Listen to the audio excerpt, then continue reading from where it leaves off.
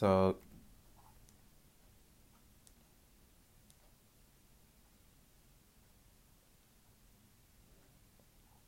okay. So tonight we're doing Second Corinthians and then we're doing Galatians, right?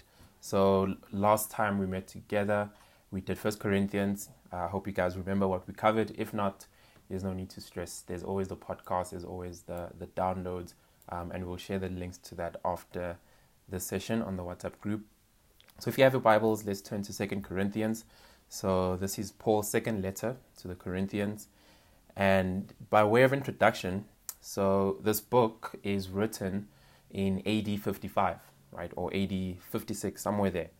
It's a couple of years after First Corinthians. Paul had visited the church in Corinth after the first letter. So after First Corinthians, he had visited the church, and it was quite a painful visit for him. So if you look quickly with me to chapter 2, if you go to chapter 2, verse 1, it says, "For I made up my mind not to make another painful visit to you." Right? That's what Paul is saying. For if I cause you pain, who is there to make me glad but the one whom I have pained? And I wrote as I did, so that when I came, I might not suffer pain from those who should have made me rejoice. For I felt sure of all of you that my joy would be the joy of you all. For I wrote to you out of much affliction and anguish of heart, and with many tears, not to cause you pain, but to let you know the abundant love that I have for you. So 2 Corinthians is Paul's most personal and intimate letter. You really get an insight into Paul's heart and his emotions. So he even says, I wrote this letter with tears.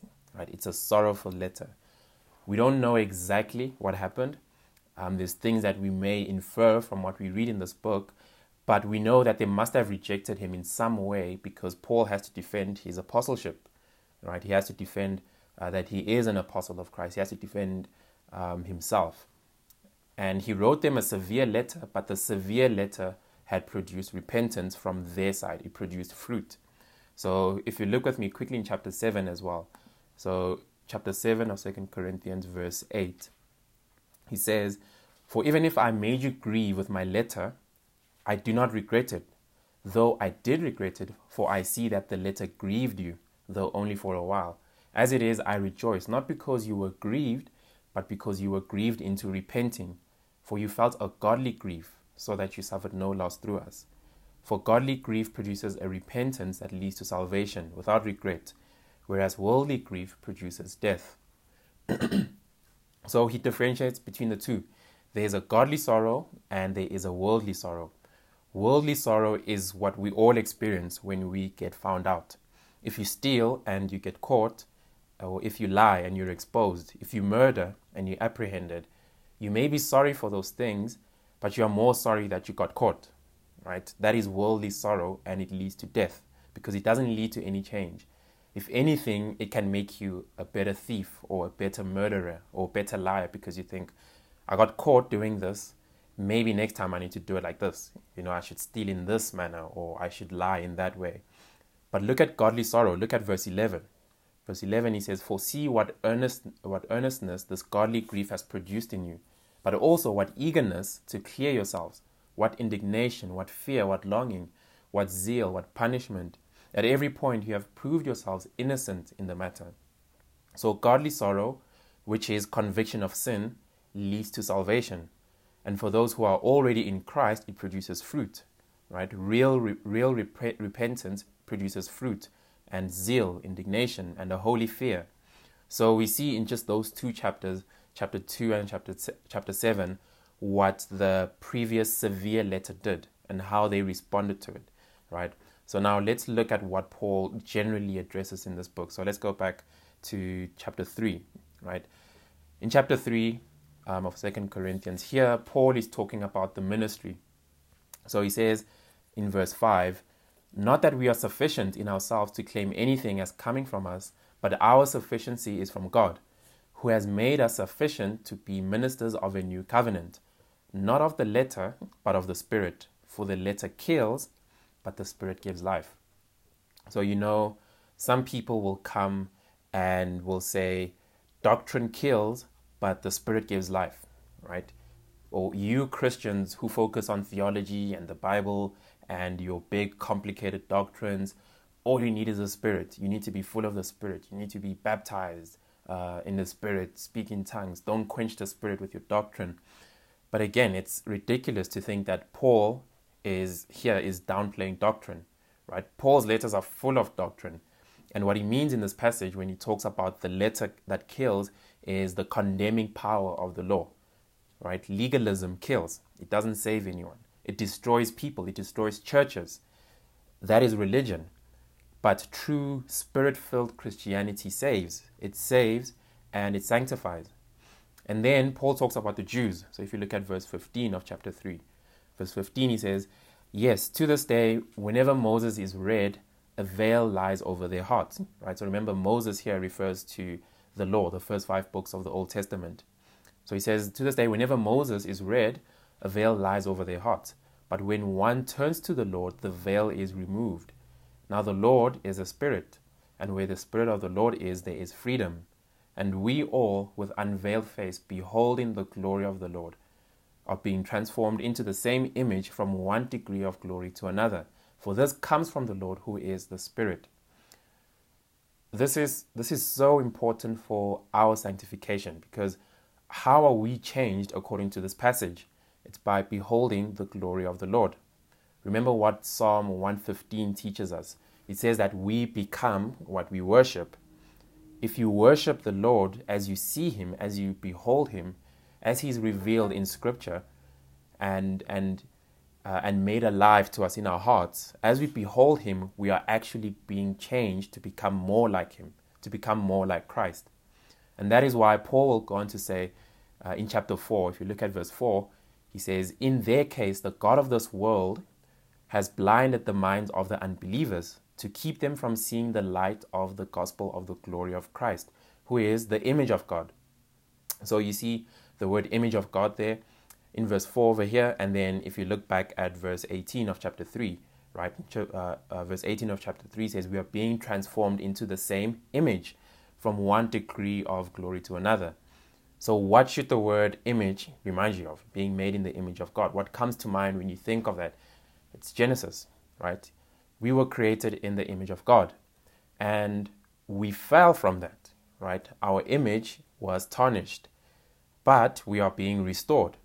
And the good news is that we are being restored to something greater than just what Adam was before the fall, right? Jesus is the greater Adam. We're not being restored to this Adam. We are being restored to the greater Adam, who is Jesus. And verse 5, he says, for what we proclaim is not ourselves, but Jesus Christ as Lord. So that is Christocentric preaching, right? Christ-centered preaching. When we worship, as we sit under the preaching of God's word, we are actually being changed because it is Christ being preached. Through the preaching, we see Christ. And that is how we are changed from one degree to another, because we behold him. So Christ is revealed in his word. If you want to see the Lord Jesus Christ, look to the word. And look to the word, look to his word daily. Right? Sanctification isn't from Monday to Saturday. Right? Sanctification doesn't have working hours where it kicks in on a Monday or it stops on a certain point. It occurs every day. It occurs even on a Sunday. Even in the worship service, as you behold Christ, you are actually being changed more and more into his likeness. So Sundays are for sanctification as well. And how do you see Christ in the preaching of the word every Sunday? It's in the content being preached, right? Because preaching is the authoritative declaration of the word and the will of God, with the intention of revealing Christ to the hearers. And when it comes to preaching, there's this analogy from, I think it's Douglas Wilson that I really like. He says that Christ is not seen by a painting on a wall, but through a window. So the preacher is not there with a paint and a paintbrush to paint for you a picture of who Christ is. He's there by the window, and he's a window cleaner, right? He's there to make it clearer for you to see who Christ is, right? And when you read, say, the book of Hebrews, for example, so the book of Hebrews, it's a sermon, right? And it's an incredible book. I know a lot of a lot of folks say Romans is up there. I think Hebrews is a masterpiece. If you put a gun to my head and if you ask me, I'm going to pick Hebrews over Romans. And I know that statement will have my Calvinist membership card suspended. But if you read Hebrews, it's a sermon and it has a lot of content. But there's no doubt that it's all about Christ. So you can go away from it and you might not know, all about the temple and the sacrifices and the Old Testament figures and all these other details. But you will know this from it, that Christ is superior to everyone else. And Christ is amazing, right? Christ is to be found throughout the Bible. And to fail to reveal him through that particular window is really a function of some form of unbelief. When the scriptures are preached in all their appropriate parts and relations, the result is Christocentric, right? That is what we should be praying for, that people get to God's word, people sit under the preaching of God's word and come away seeing Christ, right? That's my prayer for these sessions and School of the Bible. And that is how people get saved, right? As they see Christ. So look at verse 6. He says, "For God, who said, 'Let light shine out of darkness,' has shown in our hearts to give the light of the knowledge of the glory of God in the face of Jesus Christ." And this is important for a church. As a church at Heritage, that should always be our ethos, our main focus. It's Jesus Christ. Why do churches fall into fundamentalism? It's because it becomes about all these other things and we forget that the main thing is the main thing. Church ends up becoming a club where we are all against the government or against this heresy or against this denomination, this political party, these kinds of people. Then it becomes a club. But the church is about Christ. And obviously, by implication, we're against other things. But we keep the main thing, right? Loving and serving Christ and serving his people. Seek first the kingdom of God, right? That's what should be our main priority. And then he says in verse 7, "But we have this treasure in jars of clay to show that the surpassing power belongs to God and not to us." And that is the reality. The power belongs to God. And the jars of clay here refers to us, right? To God's people, to me and you. We are just jars of clay. If you are able to see Christ as a jar of clay preaches and proclaims Christ, then of course it is a work of God and he alone gets all the glory. So the treasure is carried by vessels, right? It is not us, it is Christ in us. So we're going to skip down to chapter 8, right? And in chapter 8, so a major part of 2 Corinthians has to do with money. Paul encourages them to give generously. He uses the church in Macedonia as an example. So he says, verse 1, "We want you to know, brothers, about the grace of God that has been given among the churches of Macedonia. For in a severe test of affliction, their abundance of joy and their extreme poverty have overflowed in a wealth of generosity on their part. For they gave according to their means, as I can testify, and beyond their means of their own accord, begging us earnestly for the favor of taking part in the relief of the saints. And this, not as we expected, but they gave themselves first to the Lord, and then by the will of God to us." So now he turns it to them in Corinth, right? He says in verse 7, "But as you excel in everything, in faith, in speech, in knowledge, in all earnestness, and in our love for you, see that you excel in this act of grace also." So if you notice there, what he's doing is he links the genuineness of love, right? How you love and how you love people to giving. And he does this in verse 8. He says, "I say this not as a command, but to prove by the earnestness of others that your love is also genuine." So I think it was a sermon preached by Mike Olelo where they said, "Show me what you spend your money on, and I will show you what is important to you." Right? You can tell what is important to a person by what they spend their money on. And there's a lot of truth to that. And here Paul says, if you give, it is an evidence that your love is genuine, right? You are spending money on the people, right? Helping them and their needs. You could still be a hypocrite or could be giving for the wrong reasons, but we know for sure if you're not giving, then you cannot be displaying genuine love at all because you are not willing to sacrifice. And so he says, I'm not saying it's a command, right? Paul says, I'm not saying it's a command, which I think is quite sneaky of him to do, but it's also a smart thing. It's like saying, I'm not saying this is a command, but if you really want to show you love God, then you're going to give, right? But then why should we give, right? Paul gives us a reason, and he brings it to Christ. So look at verse 9. He says, for you know the grace of our Lord Jesus Christ, that though he was rich, yet for your sake he became poor, so that you, by his poverty, might become rich. So you're reading this and you think, he's talking about money. How is he going to make it about Christ? And he does. Jesus was rich, right? And when was Jesus Christ rich? Before he came to earth, right? Before he was incarnate. He pre-existed. So some scholars say that Paul didn't believe in the pre-existence of Jesus, but I think this passage says otherwise, right? And what we get from this is that the wealth of Christ, right, the comfort of Christ, he gave it all up, and then he took on bodily flesh and became poor so that we could become rich. Now, this whole account from chapter 8 spilling into chapter 9 is really an amazing display of the gospel at work, right? You see the gospel practically affecting the lives of the believers. You have the Jew and the Gentile, and you have Jews who historically were God's people, so they thought they were better than the Gentiles, right? They thought they were above everyone else. But now there's a famine, and you have the Gentiles who could easily say, no way are we going to help the Jews. They've looked down upon us, they've mistreated us, they saw us as less than human and dirty and vile. But the Macedonians actually want to give, right? They want to give to the Jews. They don't even have the means. They are also in poverty, but even in their poverty, they want to give. And it must have been humbling for the Jews as well, right, to receive that, because in a sense, it shows the transformative effect of the gospel.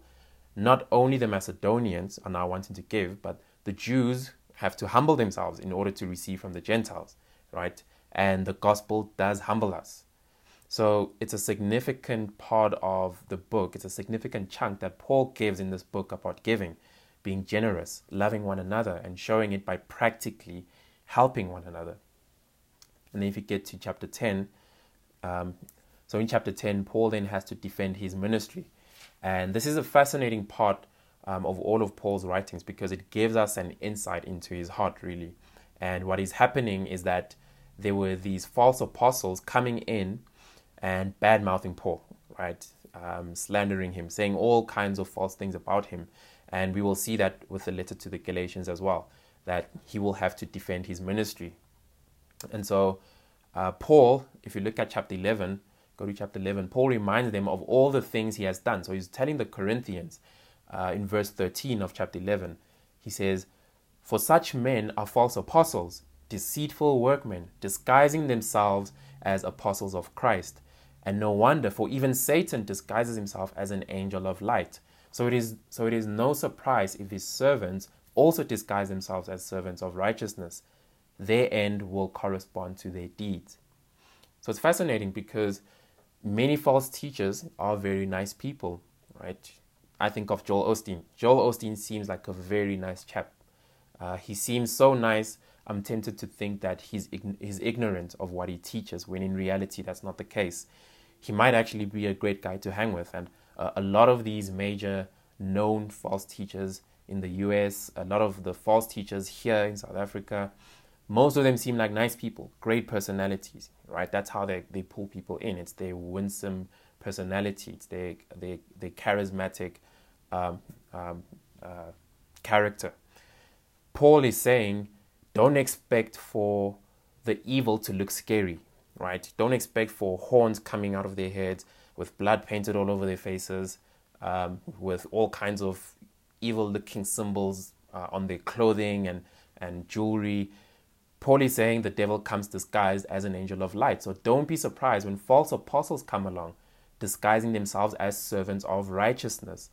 And you can imagine all the things that they said about Paul, especially since Paul is a very confrontational, direct individual. And that is what you see in his letters, right? So you can imagine the false teacher saying, Paul is quite harsh, he's horrible, look how he talks to you guys. See how severe his letter is. And then Paul says, don't be deceived by their being nice. He says in verse 16, I repeat, Let no one think me foolish, but even if you do, accept me as a fool, so that I too may boast a little. What I am saying with this boastful confidence, I say not as the Lord would, but as a fool.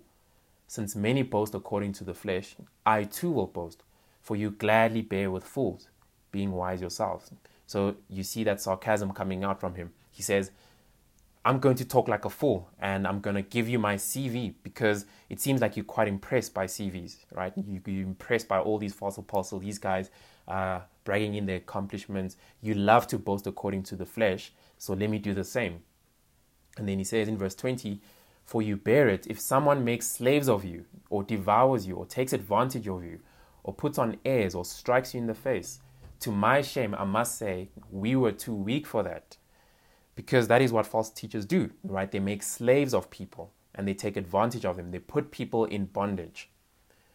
Then he says, but whatever anyone else dares to boast of, I'm speaking as a fool. I also dare to boast of that. And in verse 22, are they Hebrews? So am I. Are they Israelites? So am I. Are they offspring of Abraham? So am I. Are they servants of Christ? I am a better one. I'm talking like a madman. So he doesn't want to talk like this, I'm being a fool, I'm being a madman in boasting.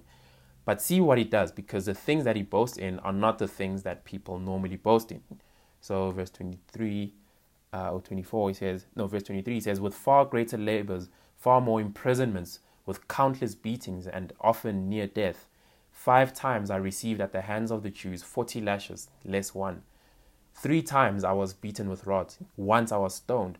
3 times I was shipwrecked, a night and a day I was adrift at sea, on frequent journeys, in danger from rivers, danger from robbers, danger from our own people, danger from the Gentiles, danger in the city, danger in the wilderness, danger at sea, from false brothers, in toil and hardship, through many a sleepless night, in hunger and thirst, often without food, in cold and exposure.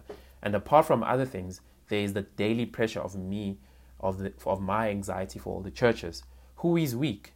And I am not weak? Who is made to fall? And I am not indignant? So Paul is boasting here, right? But he actually ends up turning it around. He says, you guys have me talking like a madman, having to boast in the flesh. Well, I'm gonna boast in the flesh. And that's how he boasts, right? And then he says in verse 30, if I must boast, I will boast of the things that show my weakness. So if this was a marketing campaign, we would say weakness is the new strength, right? But it's not a marketing campaign, and there's nothing new about this principle. You see it throughout scripture, and the culmination of it happened 2,000 years ago, which was in the death and the resurrection of Christ, right? God tells us that his strength is made perfect in weakness. He does not say that his strength is overwhelmed by our weakness, or that his strength is made unnecessary by our apparent strength. Things people would normally boast about according to the flesh, prosperity, success, an impressive CV, degrees, achievements, businesses, looks. I've traveled to this place or that place. Paul says, here is my boast. I've been beaten up. I've been shipwrecked. I've had false brothers. I'm in constant danger. I get rejected. I have constant anxieties for the churches. He actually starts to boast about his weaknesses, and it's shameful things, right? If you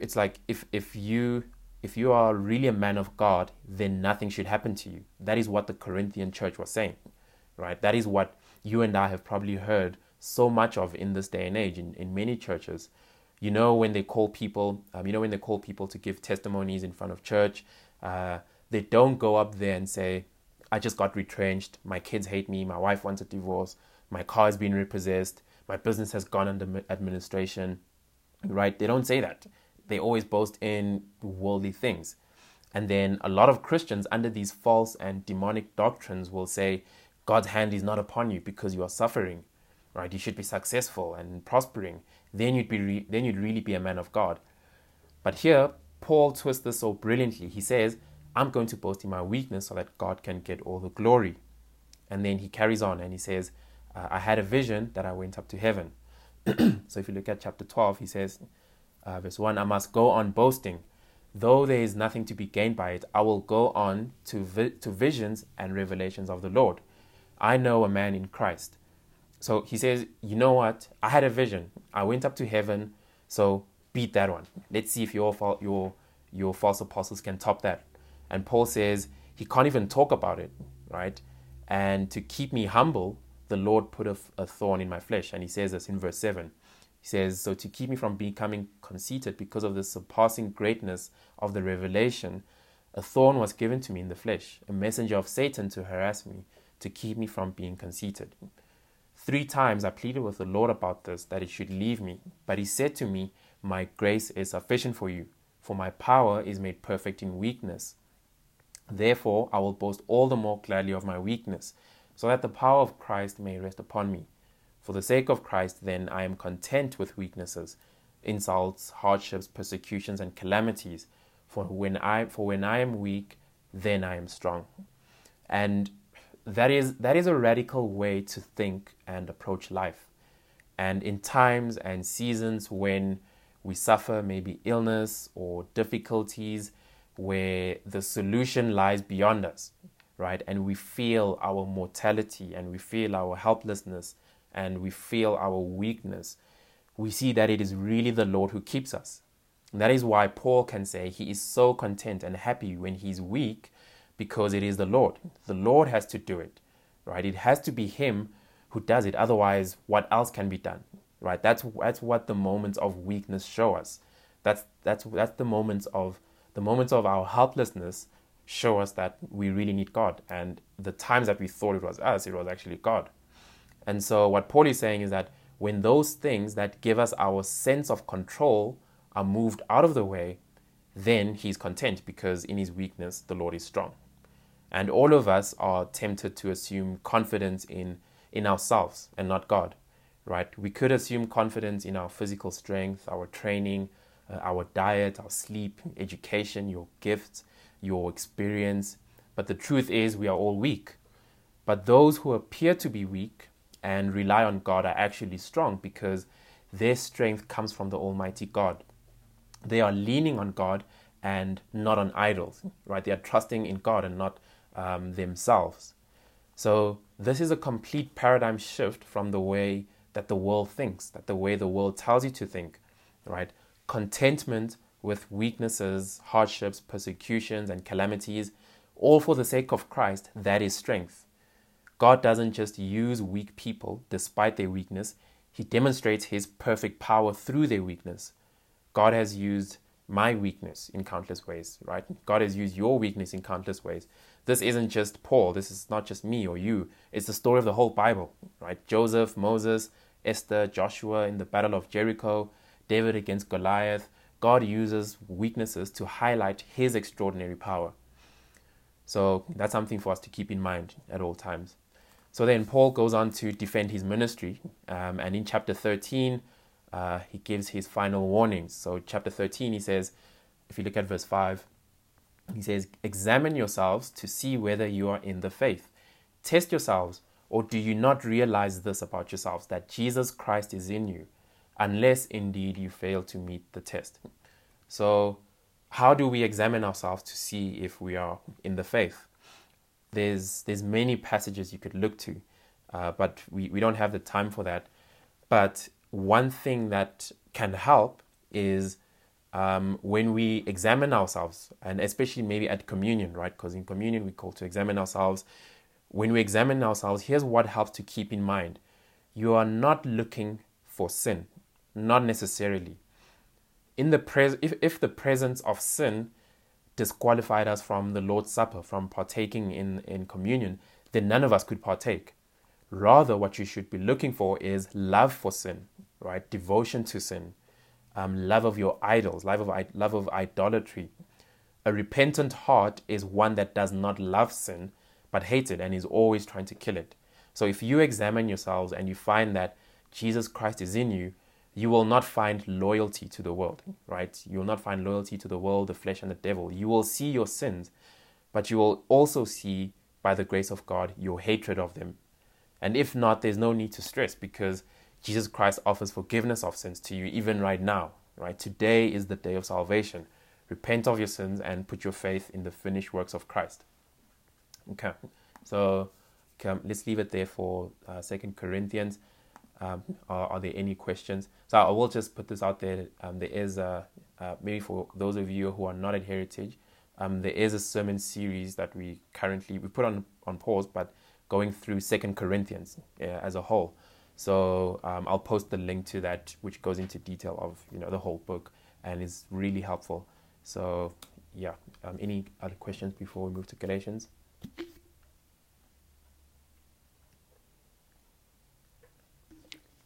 Otherwise, you can save them for the end. Okay, so let's turn to Galatians, which should be right after.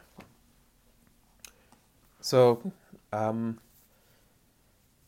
book of Galatians, chapter 1, verse 1, it says, Paul, an apostle to the churches in Galatia. So this is a letter that was meant to be circulated. It's not just for one church, right? It's not just like Corinthians, a letter to the church, the Corinthian church. Rather, it's for the churches in the area of Galatia. It's like saying to the churches in KZN or to the churches in Limpopo. Galatia is modern-day Turkey. So where Turkey is today, that was where Galatia was. And then Paul says, verse 3, grace to you and peace from God our Father and the Lord Jesus Christ. So that is a standard greeting in Paul's letters, grace and peace. In the Greco-Roman world, the Greeks or the Romans, one people really, when they wrote letters to each other, they would say grace to you, grace to your family, grace to that it was standard. It was a common greeting in that time. But Paul here adds peace, grace and peace. Grace and peace to you. Grace is a Greek greeting, and peace, what is peace? Peace is Jewish, right? Shalom. Shalom means peace. The Jews say shalom, which means peace. Muslim people, Islam is also a Semitic language. And when they greet each other, they say salam, right, to mean peace. So even Paul's greetings here are not just standard greetings. They are theologically significant and thought through. He's not just greeting, right? He's greeting both the Jew and the Gentile, because the Gentile responds to grace, the Jew responds to peace, both communities. Then he says, verse 6, I'm astonished that you are so quickly deserting him who called you in the grace of Christ and are turning to a different gospel. Not that there is another one, but there are some who trouble you and want to distort the gospel of Christ. But even if we or an angel from heaven should preach to you a gospel contrary to the one we preach to you, let him be accursed. So in today's English, let him be accursed means let him go to hell. Then he says, verse 9, as we have said before, so now I say again, if anyone is preaching to you a gospel contrary to the one you received, let him be accursed. So in this letter, Paul doesn't really spend time giving pleasantries, he doesn't give a long greeting. He gets straight to the point. There are serious problems with the churches in Galatia, and so Paul doesn't hold back. He doesn't ease into the contents of the letter. He's already pronouncing condemnations because they are distorting the gospel. And this is very, very important. And if there is anything I would like for you to take away from this session tonight, it is this. If you distort the gospel, you lose the gospel. And then you have nothing. You have no good news. What do I mean by that? What is the gospel? It is the good news of what God has done in Christ. What has God done in Christ? Christ has come. He has been born fully human and yet fully God. He lived the sinless life that we could never live. He died a death that we deserve to die. And in that death, he bore the punishment of God. He took it on our behalf. He was buried and then he rose on the third day, meaning that his sacrifice was accepted. It was sufficient. And then he ascended into heaven. All of that, his perfect life, is then credited to us. And that is the good news of what Christ has done, right? He has won a victory.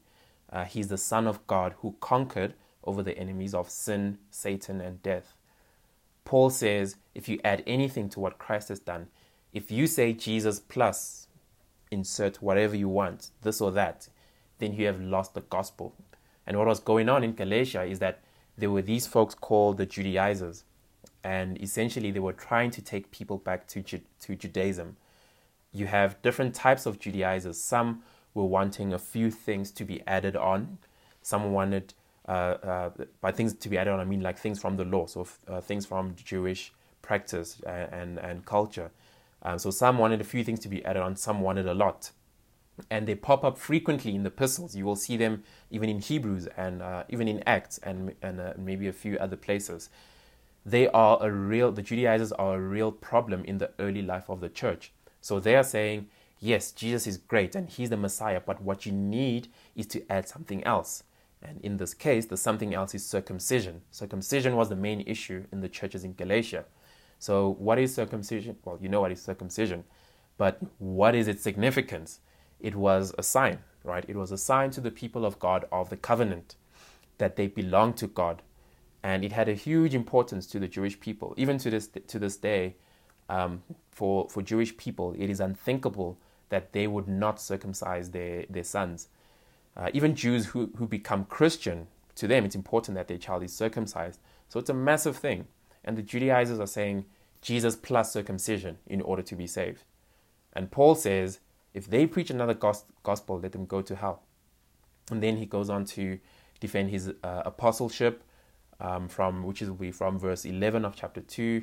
And why would Paul do that? Again, because there's false teachers coming into the church and saying that Paul is not an apostle, and that the church can dismiss his teachings, and in addition to them adding circumcision to the gospel.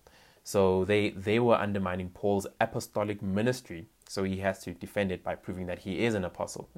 So if you look at chapter 2, Paul confronts Peter here, who was acting like a racist. Peter had been influenced by the Judaizers, and they were saying, look, those Gentiles were not circumcised. How can you sit with them, Peter? They are not really Jews, so don't sit with the Gentiles, come sit with us. And then Peter was actually swayed by them, him and Barnabas. So it was a very influential movement in the early church, if even Peter is being swept up in it. Can you see that? It's not a small thing. And Paul confronts Peter about it. He says in verse 11 of chapter 2 that, but when Cephas came to Antioch, I opposed him to his face because he stood condemned. And then Paul talks about justification by faith, because he has to clarify what the gospel is and why it is sufficient in and of itself, right? And that is also the main thing that he dealt with in Romans. So Galatians and Romans are very similar like that. Galatians was written first and then Romans. So verse 15, he says, we ourselves are Jews by birth and not Gentile sinners. Yet we know that a person is not justified by works of the law, but through faith in Jesus Christ, so that we also have believed in Christ Jesus, in order to be justified by faith in Christ and not by works of the law, because by works of the law, no one will be justified. So what the Judaizers were doing is that they were adding works. The moment we add works to salvation, even if it's something like baptism, which is clearly commanded in Scripture, then we are adding works, because salvation does not hinge on baptism, right? The formula for salvation is Jesus plus nothing. It is faith. If we add any works, you might as well be part of any other religion in the world, because they offer salvation by law keeping. People come up with religions and they come up with laws. They say, keep this, keep that, and then you will be okay with God. But the Bible says you can't keep the law. And it's funny because we can't even keep the laws we set for ourselves, right? Have you ever tried to diet, to go on a diet? Have you ever tried to consistently go to the gym? Or have you set a financial goal or savings for yourself? Have you tried to aim for a certain, a certain mark is cool, but that's a bit unfair. But when you set rules for yourself, it's hard to keep it as well, right? We can barely keep the rules and laws we set for ourselves, much less God's standards. So salvation has to be a gift.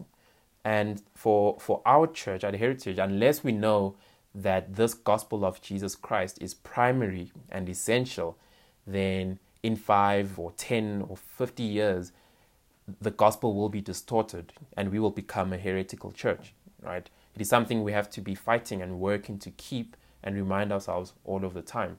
Churches go sideways off the path all the time. Roman Catholicism adds a whole lot of things to the gospel, right? The Church of Christ says, unless you baptize, you are not saved. Our human nature is always to add something else because it makes us feel better about ourselves. It used to be, culturally, it used to be going to church, the dress code at church, praying zealously, putting on a Jesus piece around your neck. It used to be external religious practices that we added to the gospel. That if you don't do these things, are you really Christian?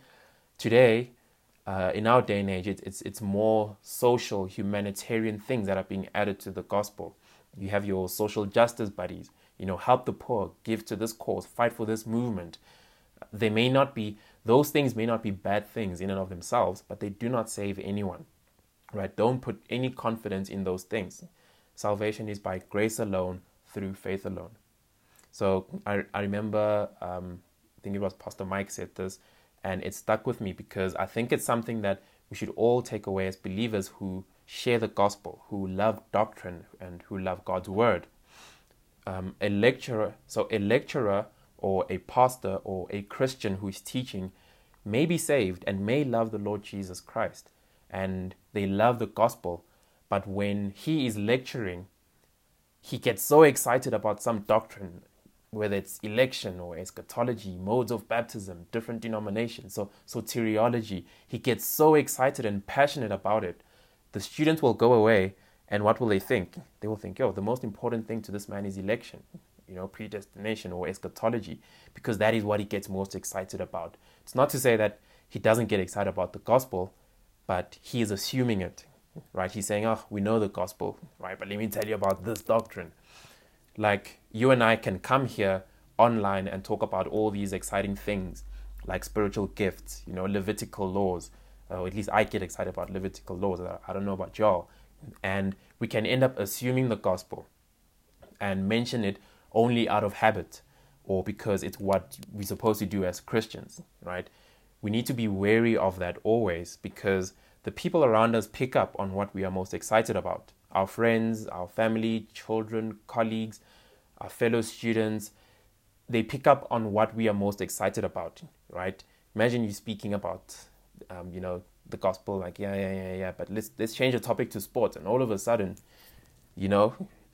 someone breathed life into you, right? So you need to be wary of that. Is it sports? Is it money? Is it church? Just, the church itself? Is it music? Is it art? Is it politics and philosophy that gets you excited? Or is it Christ and the gospel?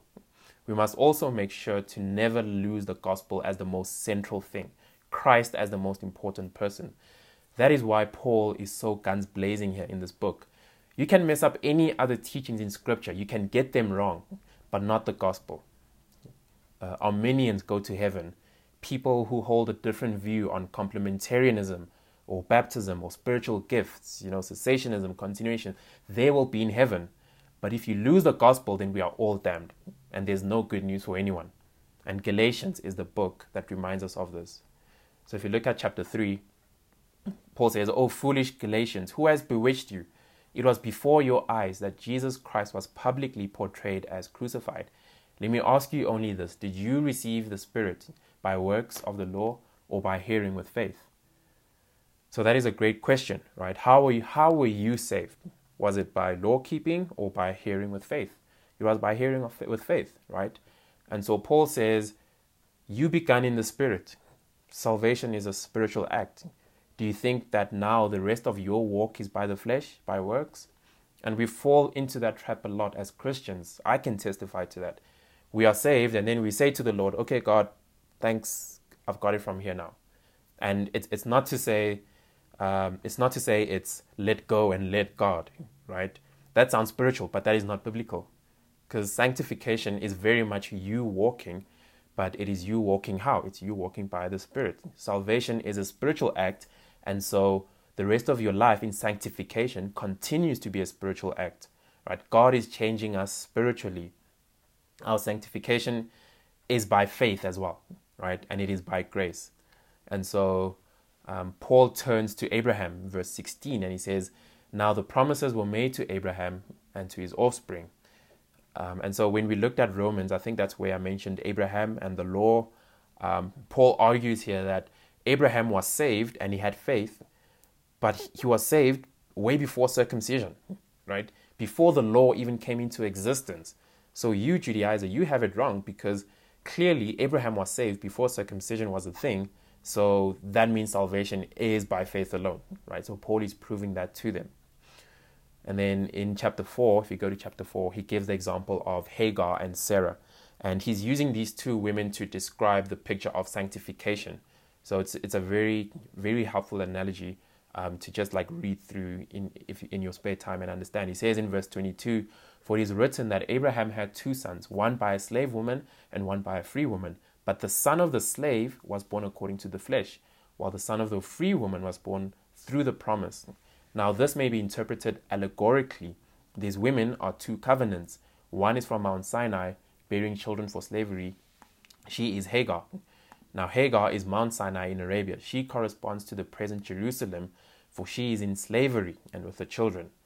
And then he goes on. And Paul is saying, get rid of the bondwoman, cast out the Hagar. Right? He's using Hagar to describe living by the law. Trying to live up, trying to keep the law in order to get right with God. Right? Where the picture of sanctification is with Sarah, right? Put to death the bondage of works and salvation by law keeping. And that is the point of what Paul is saying there. And then he says if you go to chapter 5, down to verse 16, Paul says, "But I say, walk by the Spirit, and you will not gratify the desires of the flesh. For the desires of the flesh are against the Spirit, and the desires of the Spirit are against the flesh, for these are opposed to each other." So another well-known passage showing again the fight between our flesh and the Spirit, the daily battle for Christians. And we looked at this when we looked at Romans 7 the last time. He says in verse 18, "But if you are led by the Spirit, you are not under the law. Now the works of the flesh are evident: sexual immorality, impurity, sensuality, idolatry, sorcery, enmity, strife, jealousy, fits of anger, rivalries, dissensions, divisions, envy, drunkenness, orgies, and things like these. I warn you, as I warned you before, that those who do such things will not inherit the kingdom of God. But the fruit of the Spirit is love, joy, peace, patience, kindness, goodness, faithfulness, gentleness, self-control. Against such there is no law. And those who belong to Christ have crucified the flesh with its passions and desires. If we live by the Spirit, let us also keep in step with the Spirit. Let us not become conceited, provoking one another, envying one another." Now, ask yourself, is there fruit of the Spirit in my life? Is there love in my life? Is there patience? Is there self-control? Examine yourself. Look for change that cannot be attributed to your natural disposition. So what I mean by that is, if you are naturally just a laid-back, chill kind of guy or girl, you can't say, "Yay, fruit of the Spirit, patience is within me," right? Because you are naturally patient. Look for something that you can't explain, something that was not there before Christ. This love in Galatians is a fruit of the Spirit, meaning that an unbeliever cannot have this love, right? Can unbelievers love? Definitely. Jesus said so. Jesus says unbelievers love those who love them, right? But if you love like them, then you are not being different to the unbelievers. So this love is a unique love because it is only a work of the Spirit in the unregenerate. It is a supernatural love. And the same thing can be said about the patience and the self-control and the faithfulness and the joy and the gentleness that he speaks about in this passage. And remember, it's not imperfection, right? Don't be condemned. It's not like you have to perfectly love now or you have to perfectly show patience.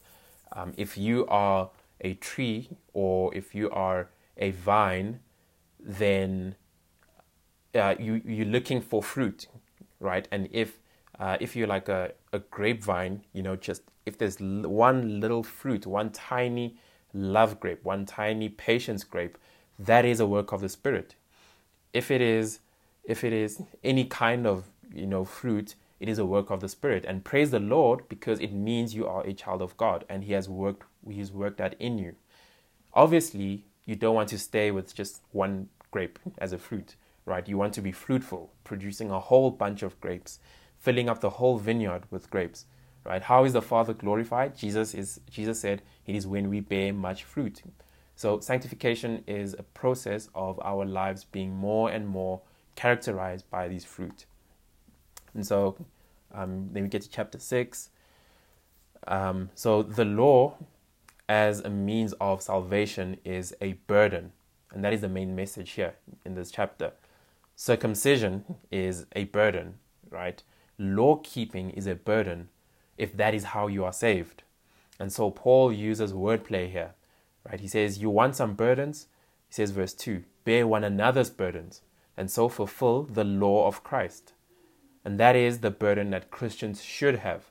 Not the burden of keeping the law, but the burden of keeping one another, walking with one another, showing love and caring for one another, being involved in other people's lives, right? Being involved in your brothers and your sisters' lives.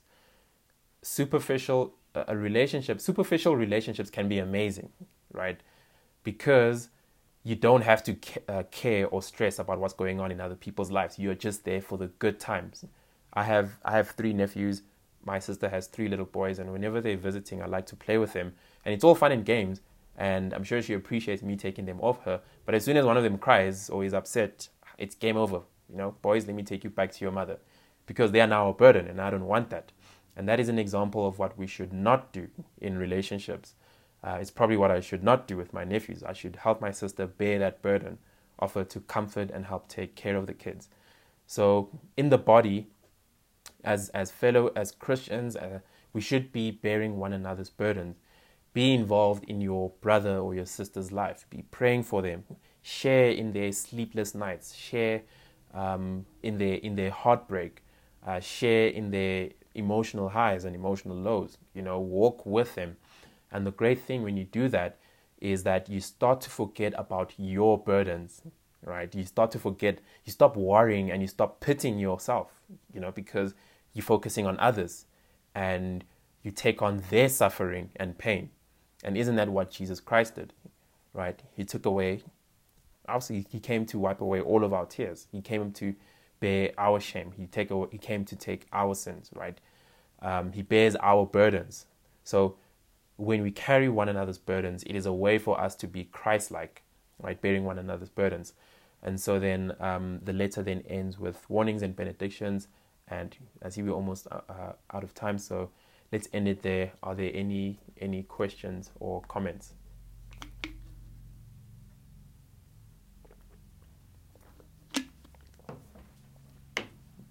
Or any thoughts that you guys would like to add?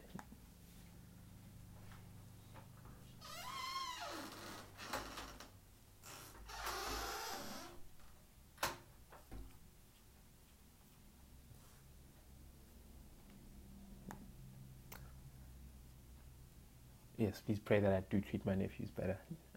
Okay, I think there's a question.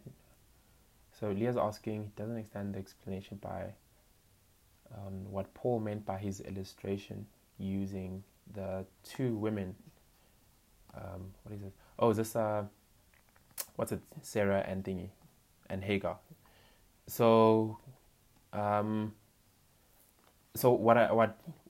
what Paul is doing there with that example, right? He's just showing. He's using an illustration. He even says it's allegorical to show what it means to live according to the law, what law keeping is, and what it is to live by faith. So it's actually a very detailed example that Paul is given, because it's filled with Jewish references. It's filled with references to the Old Testament. So that's why I don't want to go into it, because it's very deep and I'd have to recite Old Testament passages and stuff. But essentially what he's saying is there's 2 examples. There's Hagar, there's Sarah, right? Be like the child of the promise, because they had faith, right? They believed the promise, as opposed to Hagar, who wanted to hold to the law keeping, essentially. So if I'm gonna very dumb it down, bring it down to just those 2 things, it's here's living by the law, which is Hagar, don't do that. Here's living by faith, which is Sarah, child of the promise, do that. So yeah, that's what he's basically getting at. So I think it's even, where is it? I'm just trying to pull up the passage in front of me. Verse 30, he says, what does the scripture say? Cast out the slave woman and her son, for the son of the slave woman shall not inherit with the son of the free woman. So brothers, we are not children of the slave, but of the free woman. So it's a very rich Old Testament reference to law keeping, as opposed to children of faith. I hope that at least kind of makes it clearer as to what Paul is getting at there.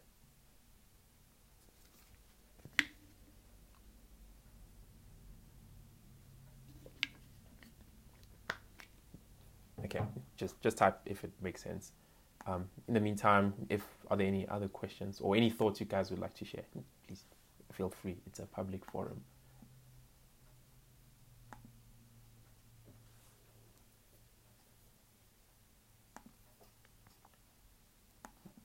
Okay, seems like everybody is good.